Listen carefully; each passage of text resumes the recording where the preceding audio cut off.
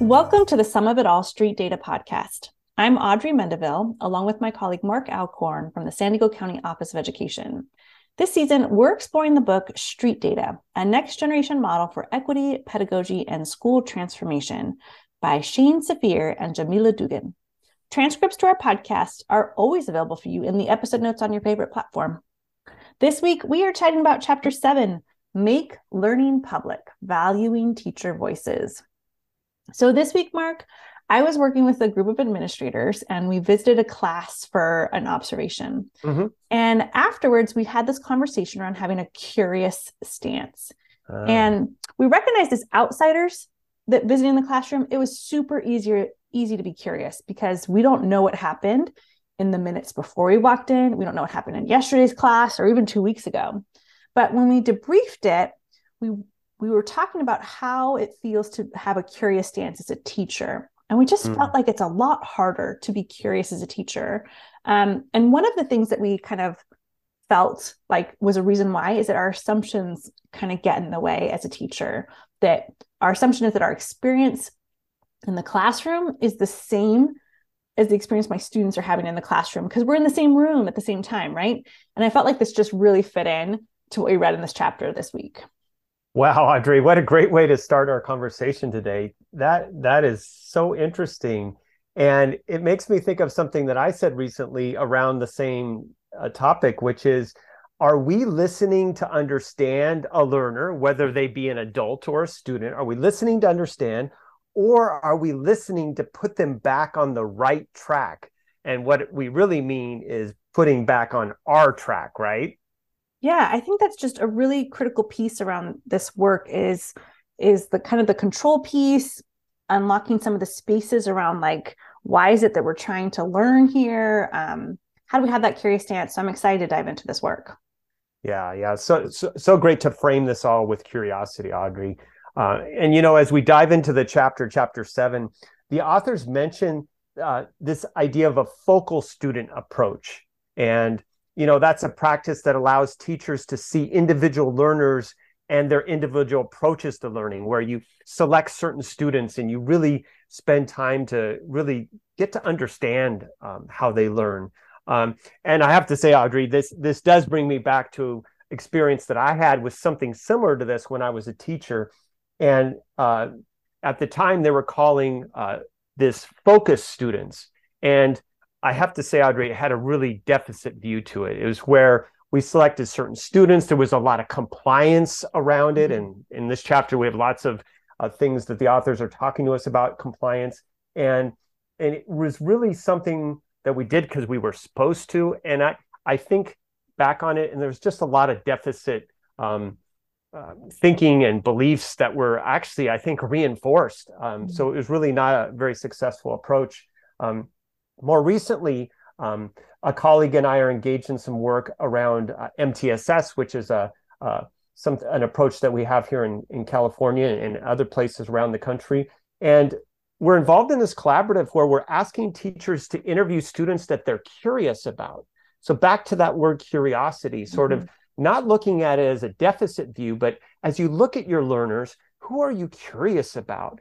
And, employing empathy interviews and other things to think about how they're learning. That type of approach that we're attempting to use in shifting that old focus student language, Audrey, is something that I'm pretty excited about. And I think it connects to here when they're talking about that focal approach. Yeah. So it's good to bring up a couple of these things that are just kind of thrown in the chapter that kind of lend themselves back to the curiosity. And I appreciate you pointing that out. One other thing before we dive into our questions that really struck me was this idea of a design principle of symmetry. And I never heard this phrase before. So of course they cite a book. I have to go grab it. It's on my shelf somewhere. Of course, read up on that section.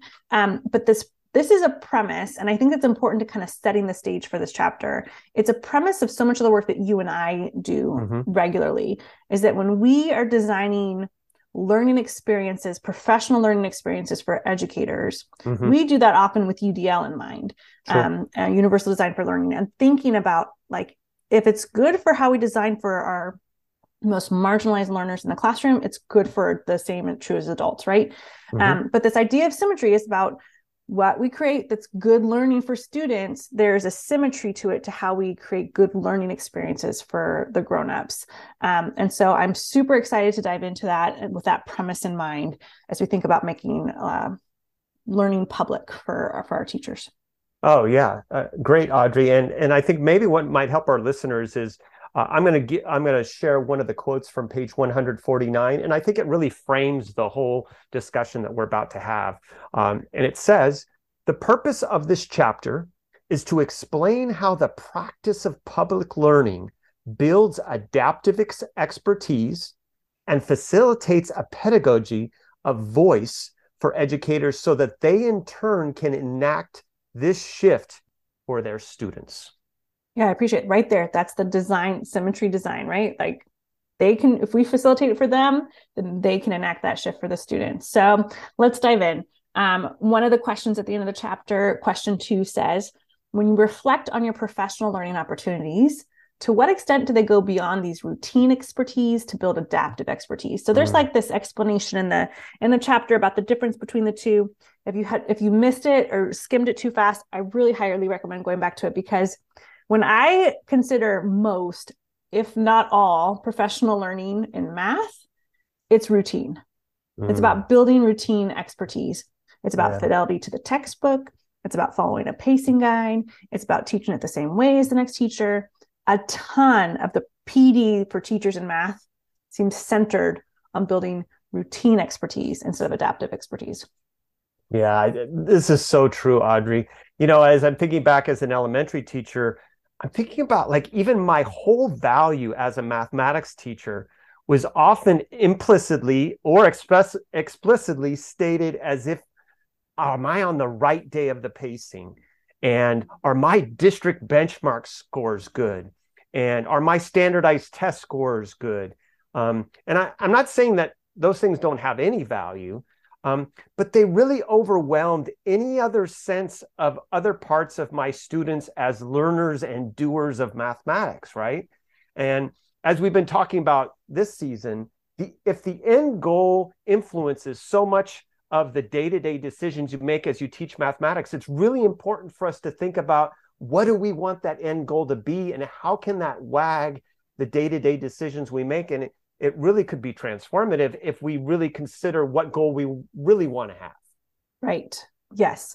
So if we want to shift away from these routine experiences, building routine expertise, and instead want to build adaptive expertise, we got to be doing things differently, right?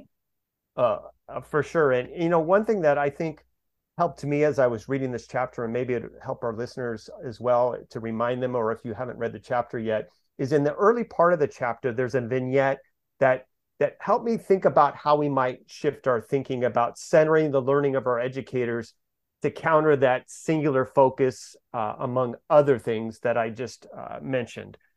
In the book, the authors provide a vignette describing this very thoughtful, well-meaning teacher as she's engaging in this public learning, and she's realizing that unconsciously she was doing more of the talking with students she considered less skilled in writing.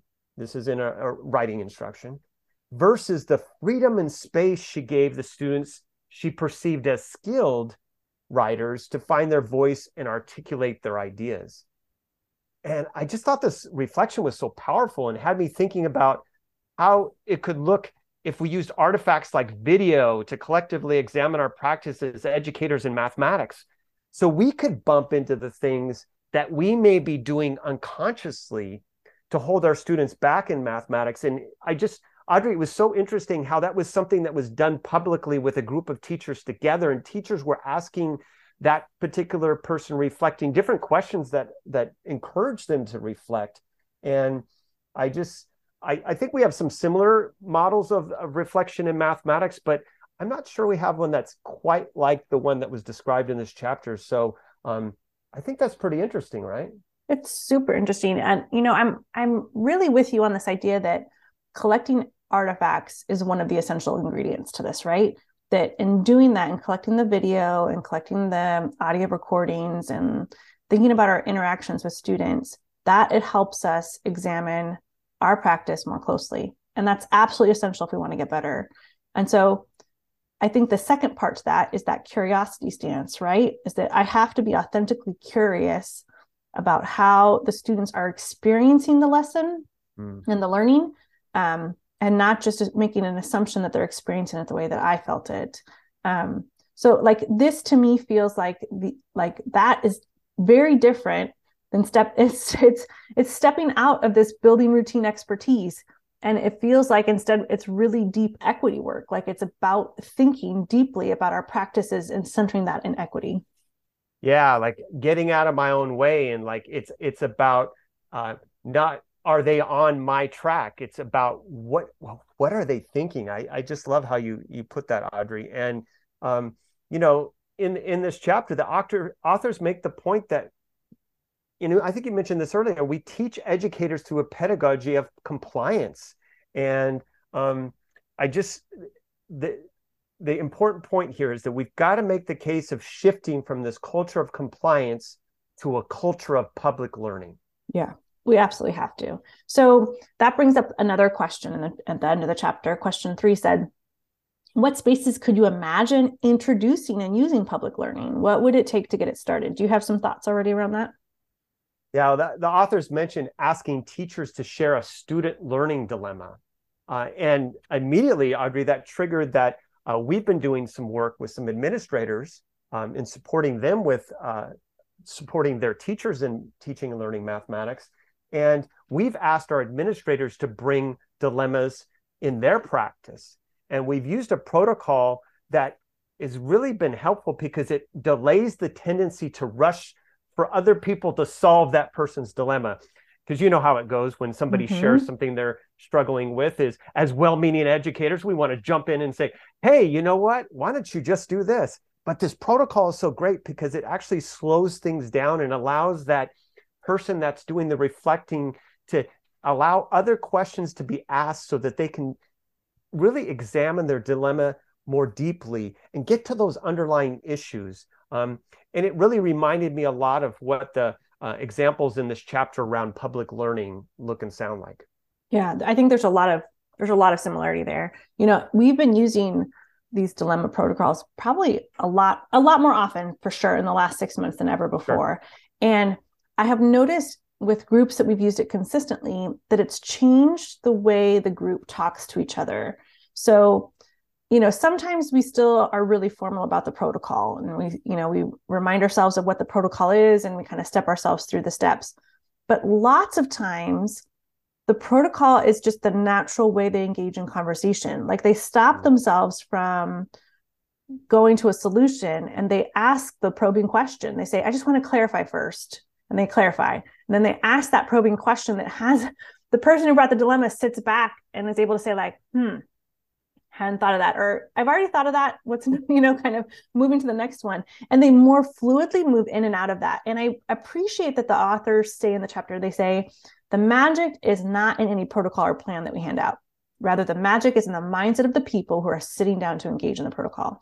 And that's shifted with our groups. They are now in it together to learn to get better at this, right? Their intent when they sit down to have these conversations is to support each other in learning, which is vastly different than supporting each other in problem solving, right? Like it's a different stance. It's like, I want to value that together we have expertise, but that you're able to figure out this stuff and that I can hold up a mirror for you in doing that work. And so I really feel like it changes the mindset and the practice of what our role is as educators when we're doing learning ourselves.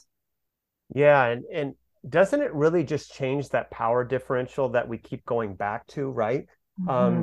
Because if I'm in this power role in leading our adult learners in mathematics, and I'm sort of the person that needs to solve everybody's problems, that's the same shift that we need to make that we're encouraging our teachers to make in the classrooms as they shift that power to their learners, and so that students could develop agency as doers of mathematics.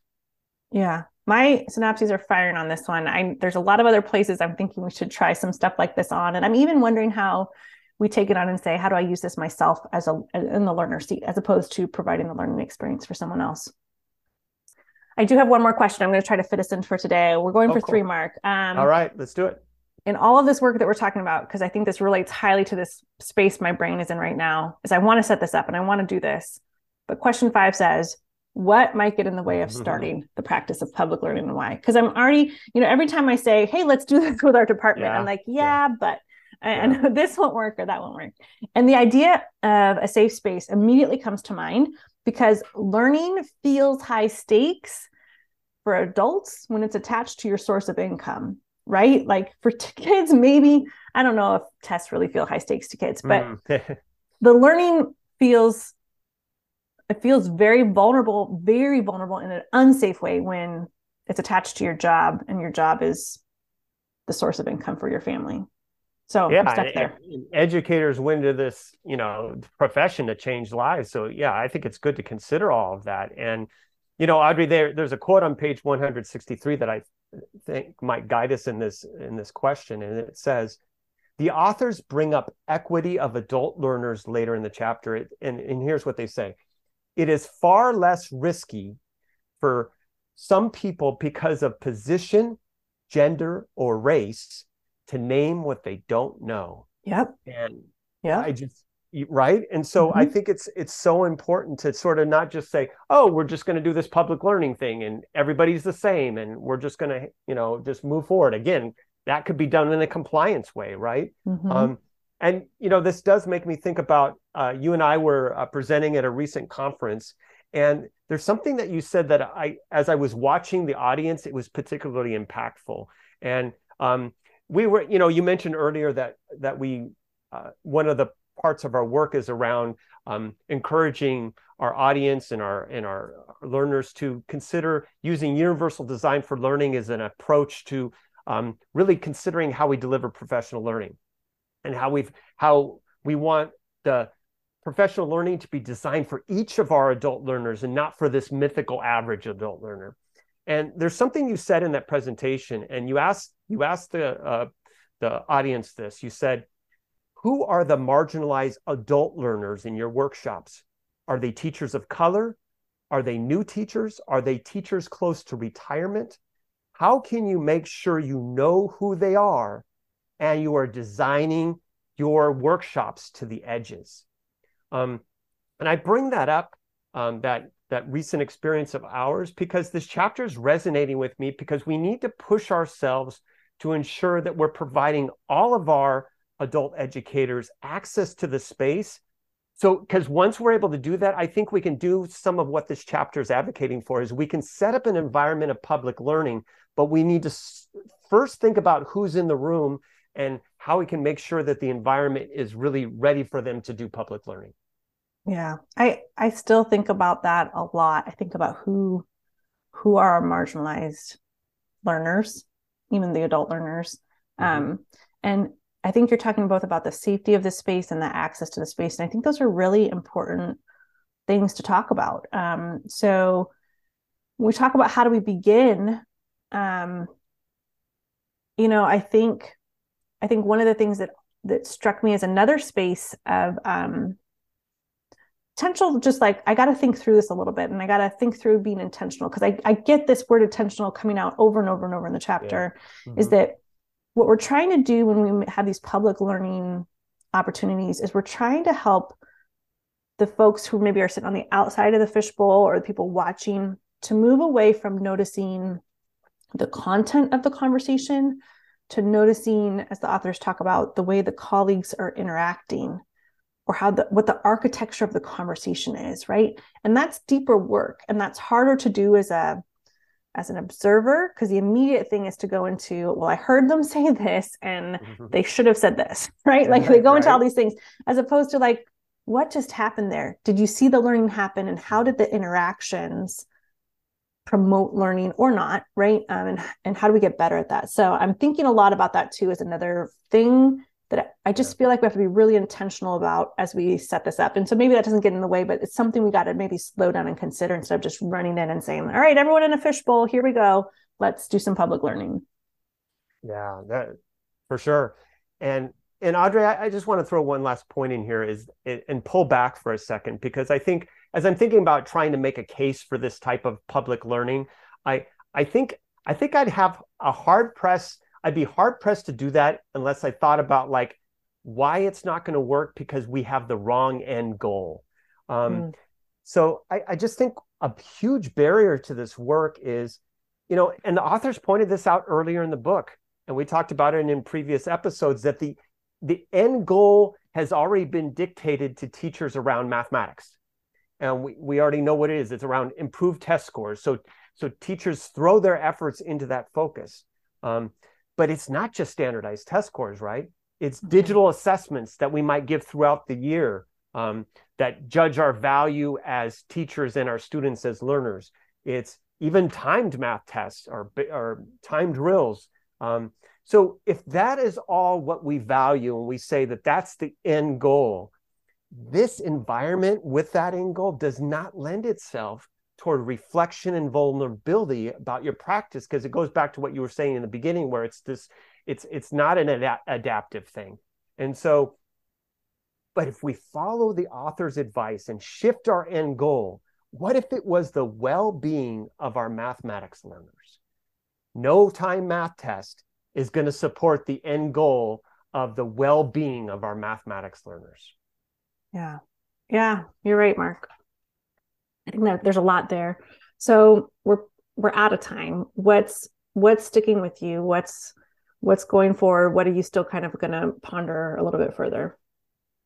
I think this whole idea of public learning is just so important to consider in the context of teaching and learning mathematics. I think some educators, I think it's so important for us to consider in the area of mathematics, have some degree of trauma around mathematics. That can influence their comfort level with showing their vulnerabilities in their practice to be made public. So we just need to keep that in mind before we sort of rush into something and think about like, how can we be knowledgeable about that and sensitive to that, and really think about how we make them feel comfortable as we shift into more of a public learning model. I love that, Mark, because it's triggering a lot of what I'm sticking with too around this design symmetry idea. And so if our end goal is focusing on the well-being of our students, what are the ways that we're designing learning for the well-being of our teachers? And it sounds like some of those pieces around being thoughtful about the safe spaces and thinking about trauma is really matters when we're designing those for our folks. Yeah, for sure. Well, thanks for joining us for this episode. In our next episode, we will start part 4 on transforming the culture, and we will chat about chapter 8, embrace vulnerability, moving through street data cycles. Until then, send us a tweet with the hashtag SumMathChat. That's hashtag SUMMATHCHAT with your questions and thoughts. We'll keep the conversation going there. Until then, best wishes on transforming education.